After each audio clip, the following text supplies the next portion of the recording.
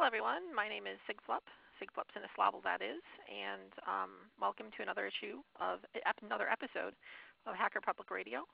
In this episode, I'm going to be talking about JavaScript, particularly my perspective of it. I just started programming in JavaScript, and this is completely off the cuff. This is a straight recording without any editing. I'm actually in the hospital right now, and it's boring as hell here. So I'm going to record a podcast in here. How about that? JavaScript is a language, an interpreted language, or just-in-time compiled language. I believe it's an interpretive language. Could be mistaken on that, but it's an interpreted language that is typically run on websites. You have a JavaScript engine or a JavaScript virtual machine, as they're called, on a browser, and the information you get from the HTTP server is JavaScript, and that gets actually run and controls the web page. It controls the document object model of the web page. So JavaScript controls web pages dynamically. You can also have JavaScript on the server side through Node.js, for instance, which is an implementation of Chrome's JavaScript virtual machine. And but I'm gonna be talking specifically about it on the client side because that's what I'm doing. Let's see here.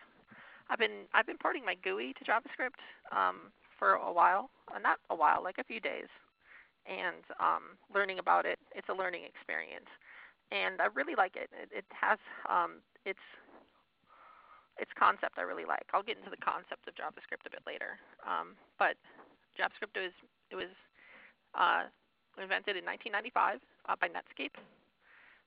It's scheme-like. I've been told it's scheme-like. I actually haven't used Scheme. I believe Scheme is a Lisp dialect that I haven't actually used, but I've heard that it's scheme-like. So if I ever program in Scheme, I'll know what I'm doing.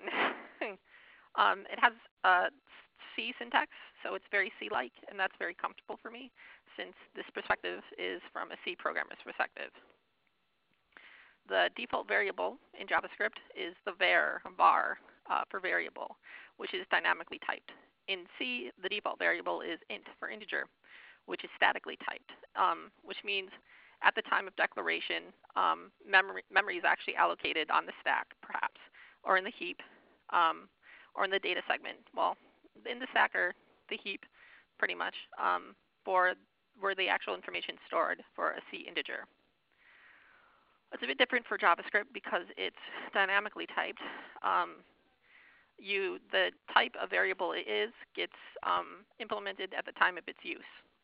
So if you have a function with the input arguments to and where, if you call that function with a string for 2, then 2 is interpreted as a string in the function call. Or if you have it as an object, it's interpreted as an object for a function call. Strings and objects are very similar from what I understand. JavaScript works with objects as variables instead of integers and floating point numbers and strings and whatnot. The primary data storage of JavaScript is the object. Let's see here. JavaScript is an asynchronous language, which is kind of interesting and fun.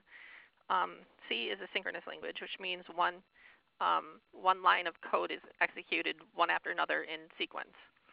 And you can have a for loop in C, for instance, an infinite for loop where you jump to the beginning of the for loop, jump to the beginning of the for loop, jump to the beginning of the for loop, do stuff in between and never get out of the for loop. Like for a game loop, for instance. Unless the game is over, then you break out of the for loop. But there are no for loops. There are no infinite for loops in JavaScript. Everything gets run at once, and if you need to run other things in sequence, it's usually called back from the object that you have run, if that makes sense. I'll get into that a bit later here. JavaScript, C can be asynchronous too, because C can have interrupts and it can have signals, and you can do things based on events that are outside of the program. So C can be asynchronous, but JavaScript is meant to be asynchronous, which I think is a bit different. It's fun writing things for it because you know it's the right language, if that makes sense. Like with just the asynchronity of it, and you are never waiting, pretty much. So you're never waiting. You're never waiting on a mutex. There aren't any mutexes in JavaScript, and so you're never waiting on a spin lock or anything like that. you just run, and that's very good for multiprocessor systems, where you utilize the most without spin locking or waiting or anything like that. It's what's right, which is kind of fun, knowing that it's the right paradigm for a language. In my opinion, it's the right paradigm for a language of the future. And it really is of the future. C is kind of, it's good to know C, especially if you write operating systems or work on operating systems or work on anything with Linux or BSD, really. C is a very good language to know. If you're working on embedded systems, it's a good language to know. But a lot of the web and a lot of the information structure is based on JavaScript and these things. JavaScript being a web language, primarily, it doesn't have to be a web language. In addition to PHP, or you can have CGI, straight C programs that run on the server side. You can have JavaScript on the server side with Node.js.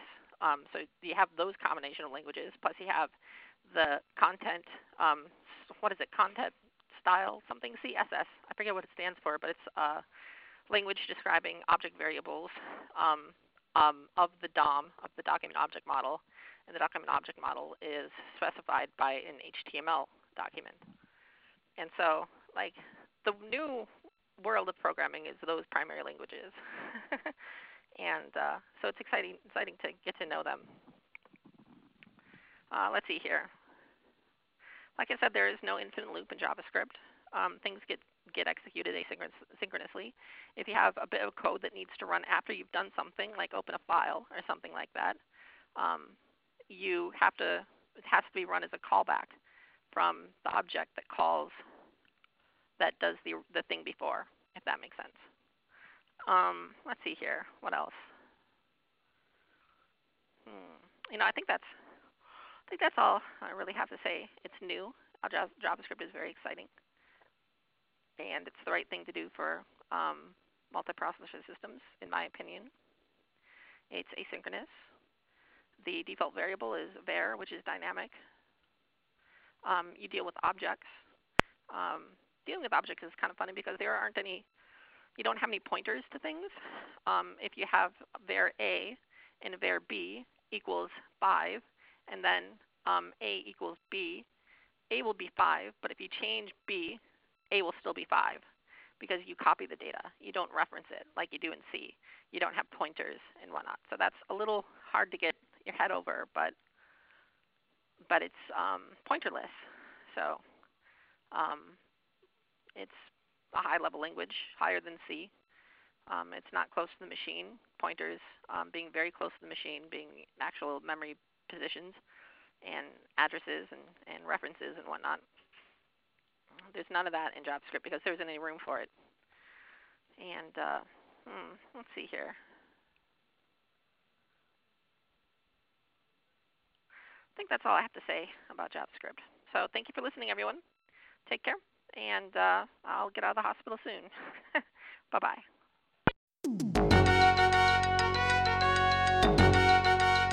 You have been listening to Hacker Public Radio at hackerpublicradio.org. We are a community podcast network that releases shows every weekday, Monday through Friday. Today's show, like all our shows, was contributed by a HPR listener like yourself.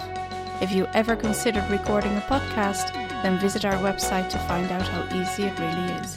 Hacker Public Radio was founded by the Digital Dog Pound and the Infonomicon Computer Club. HPR is funded by the Binary Revolution at binrev.com. All BinRev projects are proudly sponsored by Lunar Pages. From shared hosting to custom private clouds, go to lunarpages.com for all your hosting needs. Unless otherwise stated, today's show is released under a Creative Commons Attribution Share Alike 3.0 license.